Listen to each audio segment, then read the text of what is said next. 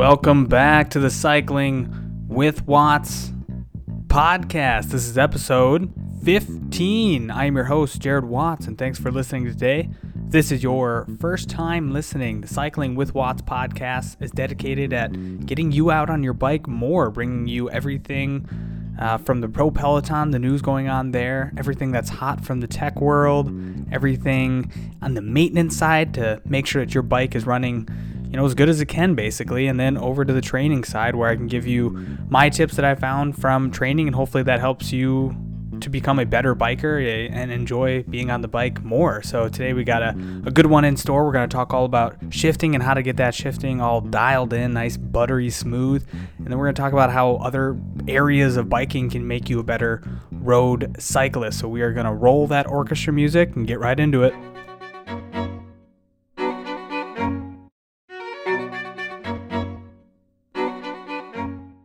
All right, so let's get right into it. So we're talking about shifting today, but right before we get into shifting, I got to give a shout out to a fan in Dublin. As I mentioned on my last podcast, I'm over in Dublin just on vacation. It's been super amazing, and then I flew over to Edinburgh. So currently I'm in Edinburgh, Scotland right now, and headed back to Dublin in the morning, and then headed back to the U.S.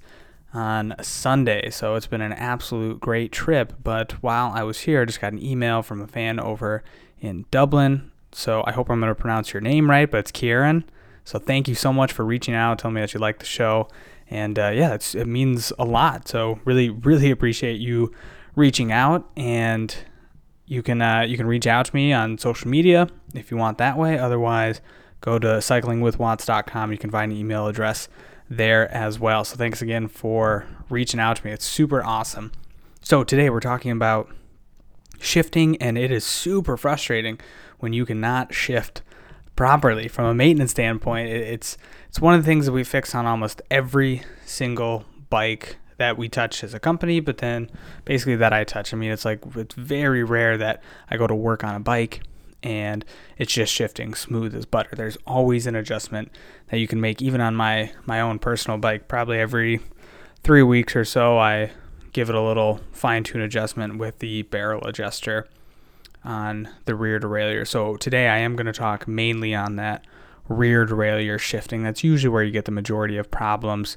The front derailleur is a little bit trickier, I would say, in adjusting it with the limit screws. It's the same principle and everything like that. So if you can really get the rear derailleur down, then the front derailleur is a little bit easier to manage if you at least get the concept of the rear derailleur down.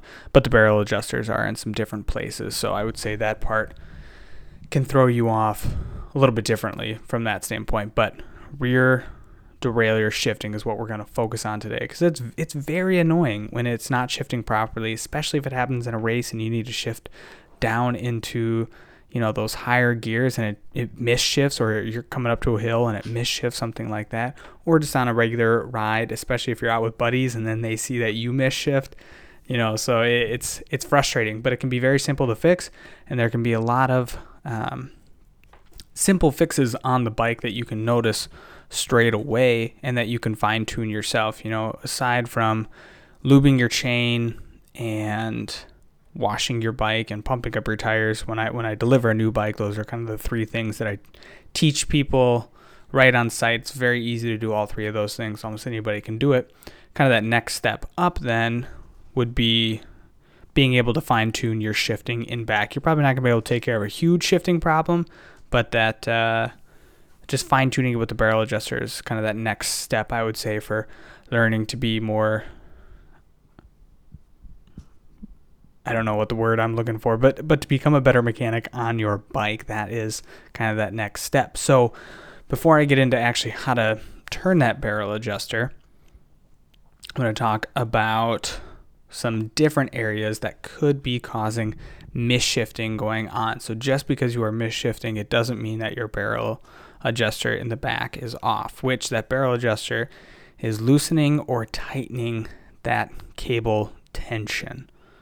So if you have Di2, we are not talking about Di2 or electronic shifting. This is all cable shifting. That is what we are focusing on today. So you have a cable and then housing running around that cable. So first off, cable and housing is very, very important to getting good shifting, good crisp, buttery, smooth shifting. And a lot of problems can occur right there. So I've talked about it before, but one of the very first things to look at if you are having those misshifting problems is go and look at that cable and housing and make sure there's no kinks in there, because you want a nice even flow of cable and housing to that rear derailleur. That is what you are looking for.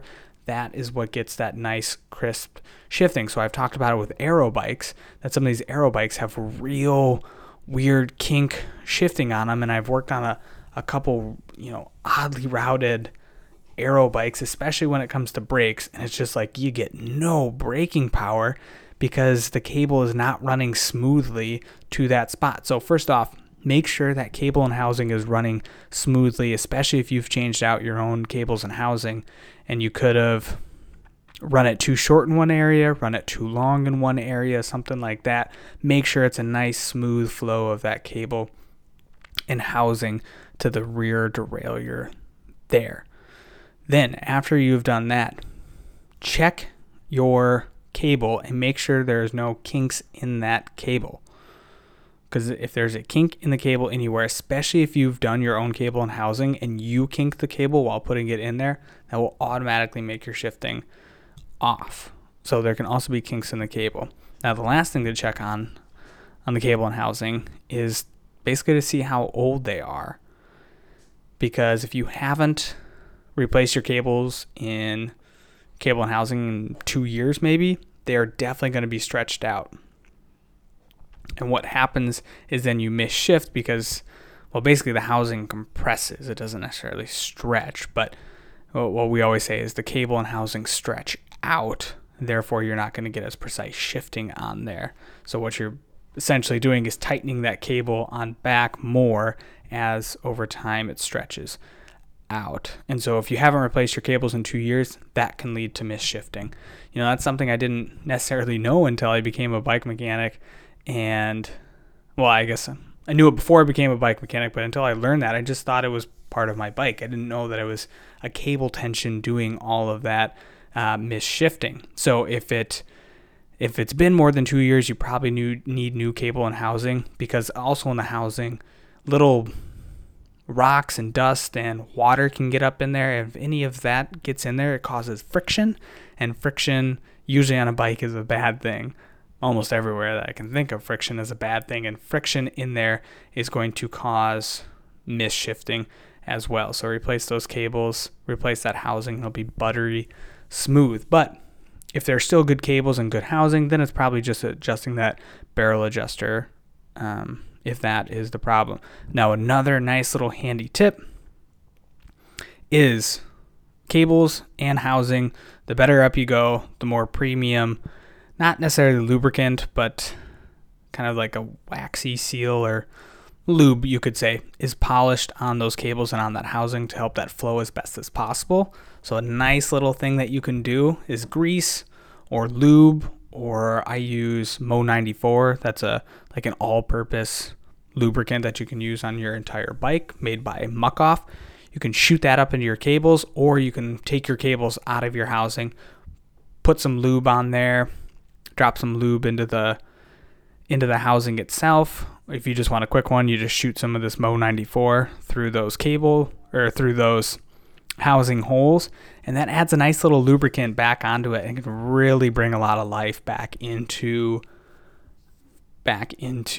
cables and housing, especially when I'm working on a bike for somebody who doesn't want to put money into it. Maybe they need new cables and housing, but either they don't want to pay for it, they can't pay for it, whatever that is.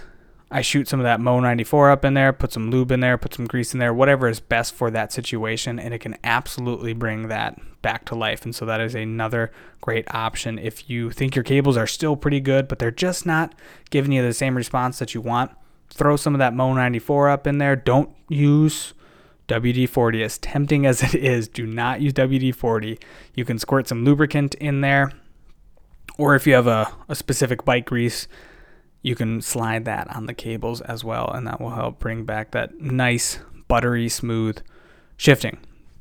So we have covered basically everything there is for cables and housing. That is the first place that you should look to see if you're misshifting. That is the first place to look. Also, if there's any cuts in the housing as well, that can allow water to get in. Now, if you are using a commuter bike in a lot of rain and a lot of snow, water is going to get in those cables and housing faster, and therefore it's going to degrade those cables and housing quicker. So if you're using it as a commuter bike, you will probably need to do it more than your road bike that you may kind of keep as a baby. It doesn't go out in bad weather, which is totally fine, but those housing and cables will last longer. So do know that if it's a commuter bike or if you ride your road bike a lot in wet weather, something like that, it will get at those cables faster, make it rust out. So cable and housing, first place to look. Second place to look.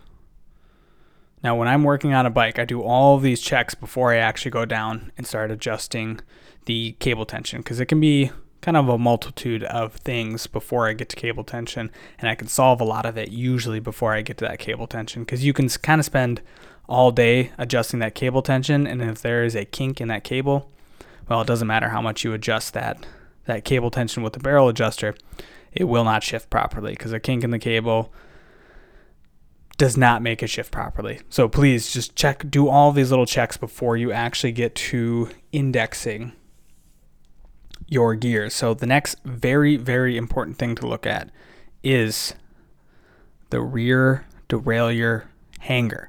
The rear derailleur hanger. The rear derailleur hanger. If you don't know what this is, it is such a crucial part of the bike. And people really should be educated on this more, because it's a very crucial part that nobody knows about. I feel like it's very hidden, and it sucks if it breaks, because a derailleur hanger is specific to each bike frame, which is stupid, and there should be some standardization across the board, but there's not. So, rear derailleur hanger. I would also go to rearderailleurhanger.com after you get done listening to this podcast. Find your bike and order a spare rear derailleur hanger. It'll probably cost you about $40. So it is somewhat of an investment, but you will understand why after this. So that rear derailleur hanger hooks on to the back of your frame where your chainstay and your seat stay meet together, and then your derailleur actually is screwed into the rear derailleur hanger. Then your rear derailleur hanger is screwed into the frame. Now, this is a piece of alloy that is meant to bend and meant to break in the instance of a crash or that your bike falls over. A lot of things can bend a rear derailleur hanger. And so you may think it's weird that it is meant to bend and meant to break if it gets hit, but that is also pretty awesome, because the rear derailleur hanger used to be, and even on some cheaper bikes today, part of the frame. And then if that bends or breaks and it's part of the frame, you're looking at getting a whole new bike instead of just replacing that rear derailleur hanger. And that rear derailleur hanger can bend if your bike just simply falls over, if you put it up against the wall too hard. And so do note, if you have any scrapes or scratches, that could mean that you have a bent rear derailleur hanger. And so what you want to do, set your bike up against the wall, put it up in a bike stand, however you work on your bike. So you set it up against the wall, and then you want to go to the back of that wheel and set your eyes on your rear derailleur, and then look to see what it's attached to, and that will be that rear derailleur hanger. Usually it's black. And that hanger should be parallel with the first cog of your cassette. So you want that rear derailleur hanger to be parallel with the first cog on your cassette. If it is bent in, which is usually the case, very rarely will you see it bent out. It can be, but usually it is bent in. And so what happens is then if that derailleur hanger is bent in, the derailleur is attached to the hanger. Therefore, that is going to angle that derailleur, and now you are not going to shift properly. So usually what we see is that derailleur hanger will be bent in, it bends in the derailleur, of course, and then it causes misshifting while you're moving down your gears or up your cassette, and it will come off that last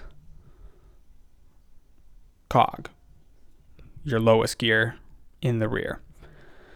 So there's a couple solutions if you have a bent rear derailleur hanger, which I will get into, but you always check that rear derailleur hanger because, again, you could adjust that cable tension as much as you want, and it's not going to do any good, and you're just going to sit there and be very frustrated if you have a rear derailleur hanger that is bent. Now, there is no derailleur hanger in the front. It is just on the rear. So if you do have a bent rear derailleur hanger or a broken one, that is why you have a spare, so that if you were out on a trip and you break your derailleur hanger, you have a spare, because they are specialized to each frame. So each frame basically has its own derailleur hanger. So it's not like you can just walk into a bike shop and get a derailleur hanger. Maybe you can, but more than likely you can't. So get a spare. So you can bend a derailleur hanger out. There is a tool that bends derailleur hangers. This is not the preferred method. As a mechanic, I do it, but it's not the preferred because I can't guarantee that I will get perfect shifting. Most of the time I do. I mean, probably 90% of the time, 95% of the time, I get perfect shifting because it's not a terrible bend. It's easy to move back out, and I can get it parallel with that last cog. But it's still not ideal because you have already compromised that derailleur hanger once, and so it's going to be easier to break in the future. It could get bent again just using it. It's just not the perfect thing to, but I do it for people because usually there isn't a spare, and I'm at their house. I need to fix it right now. With some people, I just tell them, hey, this is too bad. We need to order another one, and so it's very easy to get another one ordered. I'm back in a week and get it put on their bike. But especially when I'm at events, stuff like that, bend it out. I try to get it as perfect as possible. So yes, you can get a tool. It is probably too costly to keep as a home mechanic. That is why you should just get a new one. So if you are going to get a new one, you can bring it into the shop, of course. But all you need to do is buy that new one, get it in, take your rear derailleur off, and what you're going to do is pop that chain all the way into your highest gear, that smallest cog, and then you're going to take a 5mm Allen key and stick it in that big hole in your rear derailleur, loosen it up, pop that derailleur off.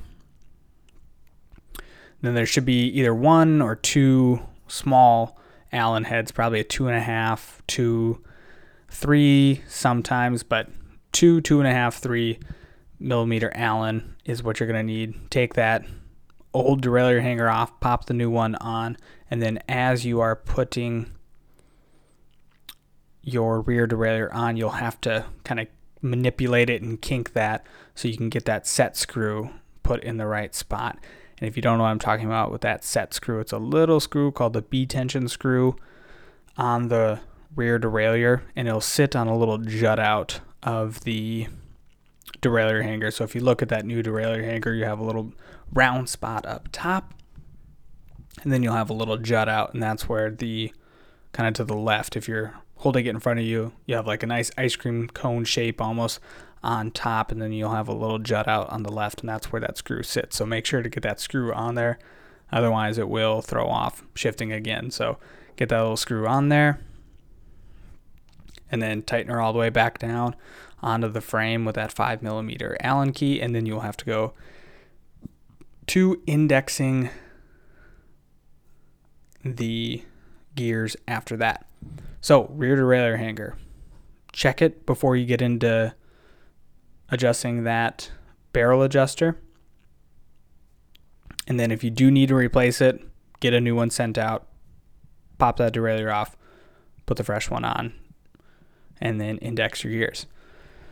So the last thing that we are going to check are your high and low limit screws. So you have, well, technically 3 little screws on the back. You have the B-tension screw, which is there to set the height of that first jockey wheel next to the smallest cog or highest gear on that cassette. Usually you don't need to touch that, so we're going to go to your high and low limit screw. And what your high and low limit screw do is make sure that chain doesn't jump off on your lowest gear, so your biggest cog in back, so it doesn't jump off into your wheel. And then the high limit screw makes sure that that chain doesn't pop off that smallest cog in the highest gear and then get jammed in your frame or in between your crank, basically crank arm and your chain ring up front. So that is what those limit screws do. Now there's a couple ways to check to make sure that that is in line to where it's supposed to be. The best way to do it is to start by loosening the Allen key. Usually it's a 5, sometimes it's a 4 millimeter Allen key that is holding the cable of your rear derailleur in place. So take that cable off, because then you're making sure that your limit screws are set to the point where, or your limit screws are set and not being manipulated by cable tension. So if you loosen that up, make sure that cable is out of that pinch bolt, and then you're going to check your limit screws. So first pop it into that highest gear and go to the back of your bike. So if in your stand or have it against the wall, what you want to check is when your derailleur is in that highest gear, smallest cog, you want to make sure that that first jockey wheel is setting just to the right of that cog. Now you can have it directly in line. I always like to put it a little bit to the right just to make sure that when you are smashing those pedals down hard, that chain is going to get all the way into that smallest cog or highest gear. After that, you're just going to push that cassette manually. Just take your finger, push that cassette manually, and then go check the low limit screw now and make sure that that chain is in line with that biggest cog in back. And then one thing I do as well to make sure that that derailleur is coming all the way down to that small gear, and I do it very lightly, especially with expensive bikes, is I will pedal the cranks, get the chain moving, and then I will manually push that derailleur up the cassette and then let it come back down by itself and make sure that that chain is coming all the way into that smallest cog. Now, like I said, I do it very slowly. I do it very gently, especially with the more expensive bikes. I don't want that chain slapping around on different places. So now I'm going to bring that cable, pull it nice and tight, make sure I'm in that smallest cog, highest gear, and I'll pull that cable tight and pinch it back to that bolt. So now it should be in a fairly good spot just from there. So I make sure that the limit screws are set right. And then once I pinch that bolt, again, I double check the limit screws. And so I pop it into the highest gear, make sure it's set just to the right of that. I pop it into the lowest gear, and I make sure that it is set correctly there. So in that lowest gear, biggest cog, you want to make sure that the chain is directly in line with that biggest cog. And another little check I do is I put the derailleur in that biggest cog, lowest gear, and then I manually push the derailleur to see if I can get it to pop over into that wheel. You can manually feel it, and you can see that chain starting to go, and then I know that I need to tighten that screw. And so you will see when you play with those screws, you will see that derailleur move, and you only adjust those limit screws in the smallest cog, highest gear, or in the lowest gear, biggest cog, and you will see that move. So remember, low limit screw, biggest cog, low gear, high limit screw, and there will be an H or an L, or it will say high and low on your derailleur, so you know which screw is which. High is for the little cog, highest gear. And you will see if you tighten or loosen it, you will see that derailleur slightly move. And that's how you get it in line with where it should be. So limit screws, that's the last thing that we're going to check before indexing it. So now we are on to indexing. And this is all cable tension, and it's fine tuning. If you're way off, it's probably the pinch bolt and the cable tension there. So if you're way off on your shifting, pop that chain into the highest gear, smallest cog, loosen up that pinch bolt, pull that cable tight, pull it tight, use the needle nose pliers, and tighten that pinch bolt down, and then go on to indexing it. So you have the little barrel adjuster in back. Now this is a lot easier to do if you can freely spin those cranks. So have somebody hold your back tire up if you don't have a bike stand. Otherwise, try to get it somewhere where you can spin the pedals and that back wheel can move freely, because that is the easiest way to do that, because you can see everything happening in real time. So that barrel adjuster can either loosen or tighten cable tension. And I'm going to talk about it in the way that it was easiest for me to learn, and I think easiest to teach while just speaking to you without any visuals. And so the way that I always imagine it is I can manipulate the chain by moving that chain slightly up or slightly down. And one thing I do want to mention, when you are tightening or loosening either the barrel adjuster or the limit screws, do it in small increments. When it comes to limit screws, do a quarter turn each time and count how many times you're doing that, so you can remember if you went the wrong direction, you can just get it right back to the same exact spot with 3 quarter turns, or however you want to do it, but do it in small increments. It's easy if you just do quarter turns each time, then 4 is 1 full turn. If you went too far one way, you just do 4 turns in the opposite direction. So, cable tension. I can move that chain either up the cassette or down the cassette. I can move it away from me or towards me. And so if you have a Shimano, which majority of them, I'm guessing you're working with Shimano, you're going to have that barrel adjuster in back. And I think of it as if I'm turning that barrel adjuster towards me, so clockwise, I am moving that chain towards me. If I am turning that barrel adjuster towards the wheel or anti-clockwise, I am moving the chain away from me. So if I'm spinning it towards me, the chain is coming towards me. If I'm spinning it away from me, the chain is moving away from me. It's moving towards the tire. So remember that. If you're twisting it towards you, chain's coming towards you. If you're twisting it away from you, the chain is going to move away from you. So what you want to do is start in that smallest cog. This is if the bike is off the ground, or if you have somebody holding up your back wheel, spin that crank, and you're going to shift into that second gear, or next cog up. And that is a very important shift. So first, you want to make sure that that shift is nice, crisp, and clean, and you shouldn't hear any weird, clunky noises. So if that shift is clean, then we're going to move on to the next one. If you hear any type of noise that just doesn't seem right, or the chain is like popping up on one instance, it's hitting that jockey wheel just wrong, or if it's hitting that cog just wrong, you will notice that. And then that's where you want to fine tune that barrel adjuster and get it so that chain is running nice and smoothly. You can even go back to the back of it and make sure that that chain is parallel basically, and those jockey wheels are in line with that cog.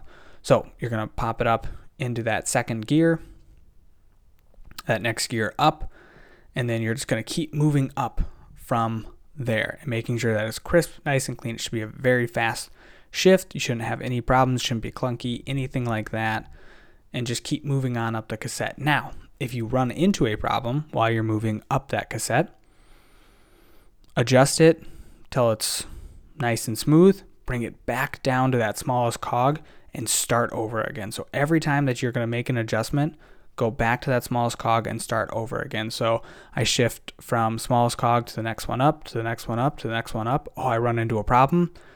I fix it, I move it all the way back down, and I try it again. If I'm still having that problem, try to fix it there, move it all the way back down, try it again. So you're always trying it again if you have to fix a problem in the middle of it.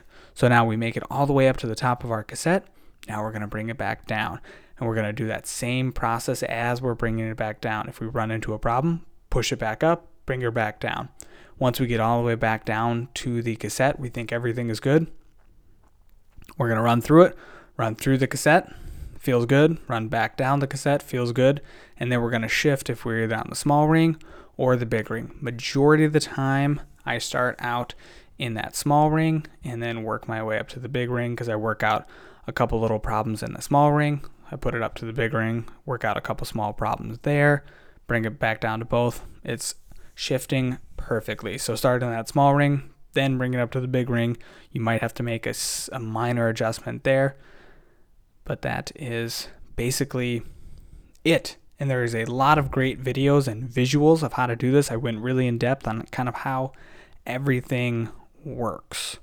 So I hope that was helpful. We're going to do a quick review. So first thing to check, if you have misshifting, check those cables and housing. Make sure that everything is flowing smoothly. There's no kinks in the cable there. If you need to pop some grease in there because you haven't gotten new cables in 6 months to a year, that can really be helpful. Or if they're slightly rusted out or something like that, or you just went through a lot of water the past couple days, shoot some grease up through there.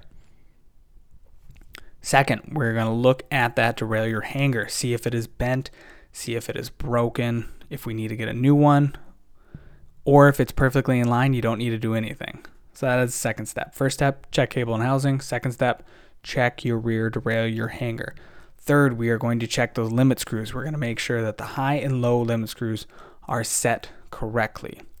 Lastly, we are going to turn that barrel adjuster or unhook the cable from the pinch bolt, pull it tight, pinch it back up, and then go fine tune it with the barrel adjuster. So I hope that was helpful. There's a lot of great videos. I really recommend either Park Tool videos or Global Cycling Network, GCN. They've done some great videos, have some great stuff, really take you through it slowly, and a great place to learn. So check those out. Or take it to your local bike shop. They can do it as well. So next, we're going to get into training. And I'm going to keep this on the shorter end, but I want to talk about how other disciplines of biking can make you a better cyclist. So when you listen to you're watching a pro race and you're listening to the announcers, a lot of them talk about how people came over from mountain biking, were a mountain biking national champion, grew up a mountain biker, and then they came over to the roadside.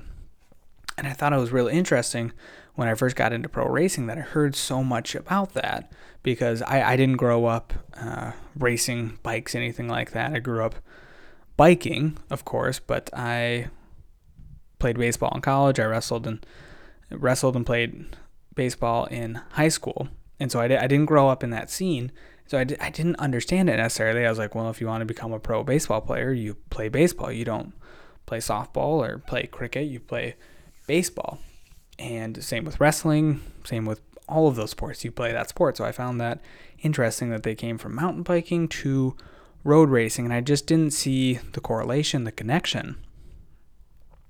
Well, then I got into fat biking and mountain biking, and I quickly understood how valuable it was to learn how to mountain bike and how that helped my road cycling. Now, I can't do it justice as much as somebody who has actually done mountain biking at a very high level and then moved on to the pro scene, but I can give you at least my experience. And if you're wondering about getting a mountain bike down the road, I would think it's a very good investment, and I'll give you a couple reasons why. So first off, handling. I mean, you really learn how to handle on a mountain bike. Now, I wasn't mountain biking on any massive mountains, nothing like in Colorado, California, Nevada, nothing like that. I was mountain biking in Minnesota, where they still have really good mountain biking trails. They are technical, but I'm not doing any massive descent. So when you think about what I'm doing as mountain biking, it isn't anything too crazy, but it still takes a lot of technical stuff on these courses. And so it just teaches you really how to handle well. And there's handling with your arms, there's handling with your body, there's using your hips to shift your bike, there's using your core to move your bike in certain directions while your hands are doing another certain thing. And I started to almost gain muscles in some different places in my core, in my forearms. And I just became more one with my bike. And then when I was out on my road bike, I slowly became more and more stable. And I thought I was a pretty good bike handler to begin with, but I became an even better bike handler on the road because I was able to use my core in different ways. I was able to use my arms, my shoulders, my forearms, I'd even say my triceps in different ways to keep my bike stable. Also, I was more confident because I knew that I had gone over random stuff. I'd barely dodged a tree. I'd barely dodged a rock. I had almost fallen off my bike but held myself up, all on the mountain biking side. So it gave me a lot of confidence from that bike handling side where things just didn't even faze me. Where I could be maybe looking at my computer screen for a second and all of a sudden look up, there's something in the middle of the road, and I dodge it super quickly. And it just became second nature for me too to do stuff like that. Didn't even faze me. So it gave me a ton of confidence that I was just going to be at one more with my bike. So the handling side, I know it's kind of an obvious side, but I would say it definitely taught me a lot on handling. And this is both on the mountain bike and fat bike side. I'm going to talk more about mountain biking specifically. The second one is it taught me how to almost do interval biking in a better way. So the mountain biking trails that I was on would go downhill quickly to an uphill, to a flat, to an uphill, to a small uphill, to a flat, to a downhill. So I was kind of like constantly changing these terrains, and I believe that's true to a lot of mountain biking, but you're constantly changing from uphill to downhill to flat, and that taught me more and more how to do interval training and how it was just training me in a very different way, because on the road you just can't make those changes that quickly, where you're climbing for 10 seconds, now you're going downhill for 5 seconds, now you're on a flat for 5 seconds, now you're uphill again for 25, 30 seconds. You just can't have these different types of intervals all ingrained into your training program, if you want to call it. You can do it on Zwift, but you just can't do it when you're outside on the road. So it gave me a different level of endurance, a different level of, my breathing definitely got better. My VO2 max, you could say. It just got better how to put the power down too when I needed that quick little burst up a hill, because I had been doing it on the mountain biking side, so I could see my power spikes doing better, everything like that. So the intervals that I got naturally in mountain biking helped me out on the road to be smoother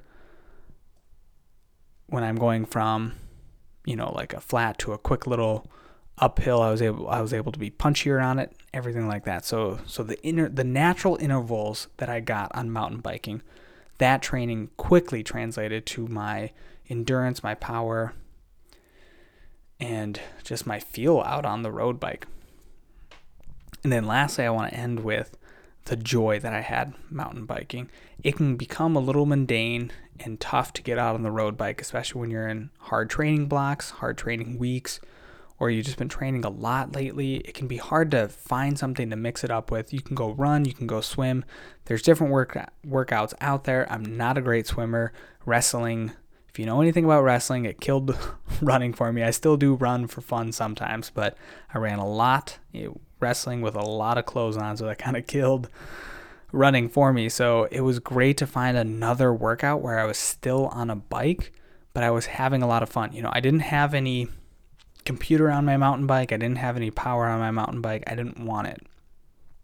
I just wanted to ride as a secondary workout, have a ton of fun out on the bike. And that's what it did. It broke up road biking segments for me. So instead of doing a recovery ride out on the road, I'd go do it mountain biking. And I would only have to I'd only have to go for like 45 minutes to an hour to really work up a quick sweat quickly. And it was a ton of fun, and it really brought some joy back into biking for me as I started to use mountain biking in this way. And I just learned so much while I was out there. I was able to better connect with my customers who were mountain bikers and stuff like that. So I was I really can't recommend it highly enough that if you're looking to get into another bike, I would say mountain biking is a great option. Now, another training tip that I'm going to bring to another podcast is going to be on riding a single speed and how it did the same thing for me in different ways, but riding a single speed brought a lot of joy back to cycling for me. It gave me natural workouts in other ways, and I'm going to talk about that in another podcast. But I would highly recommend also thinking about getting another bike in another discipline of cycling, whether that's a fixed gear, whether that's a fat bike, whether that's a mountain bike, whatever discipline that is, I would recommend it because a lot of those things are going to help translate to make you a better road cyclist. So a little bit different of a training tip today. It's not anything like super tangible that you can go do on your next training ride unless you have one of those bikes, but use that bike as part of your training for your road bike, because mountain biking in 3 simple ways helped me to become better at handling my road bike. It gave me a great workout in natural intervals that made my endurance, my power, everything like that better on my road bike as I started to do more mountain biking. Gave me more confidence on the bike. And 3, it was a great alternative workout and a very fun workout that still gave me lots of benefits out on the road, but I got to break up my road bike training in a way that was very constructive. So that is it for today. We went through shifting, how to get that all dialed in, how to diagnose what is going on if you are not properly shifting. Then we moved over to how a mountain bike can make you a better road cyclist. And that is what we're all about, what I'm all about here at the Cycling with Watts podcast, is to make you a better cyclist, make you enjoy your bike more, make you want to get out on the road more, because I love cycling. And I want to share that with everybody. I want to teach you as much as I have learned, because I'm learning every single day. I'm still relatively new to the sport of cycling. I've really been deep into it for the past 5 years. I grew up cycling, working on bikes, but have now been mechanic for a couple of years and really into road biking for probably the last 5 years or so. And I just want to share all that knowledge that I have learned by watching way too many GCN videos, reading way too many articles on planes and at my house, and just spending too much time around biking. I want to share all of that with you guys. So thank you so much for listening. This is episode number 15, so we have a lot more to come. I'm on a trend or steady cycle of releasing a podcast on Tuesday that focuses on pro cycling news and new tech, and then Fridays are for maintenance and training tips. I know this podcast is getting out a little bit later today on Friday. I am currently traveling and have had some issues with Wi-Fi, so thanks again for listening. Thank you for all who are listening, especially worldwide. That is super cool that a podcast from Minnesota is reaching somebody in Dublin. So again, thank you so much. If you want more, you can follow me on Instagram at Cycling with Watts. You can also follow me on Twitter at Cycling with Watts. It is Cycling WTH Watts. Hit up my blog, which I'm going to be using my blog once I get back to the States as more of a resource page too for everything that I'm talking about on the podcast. You can go see it on the website, and so that is cyclingwithwatts.com. So again, thank you so much for listening. We are going to listen to that ever so beautiful orchestra music to play us out. Adios.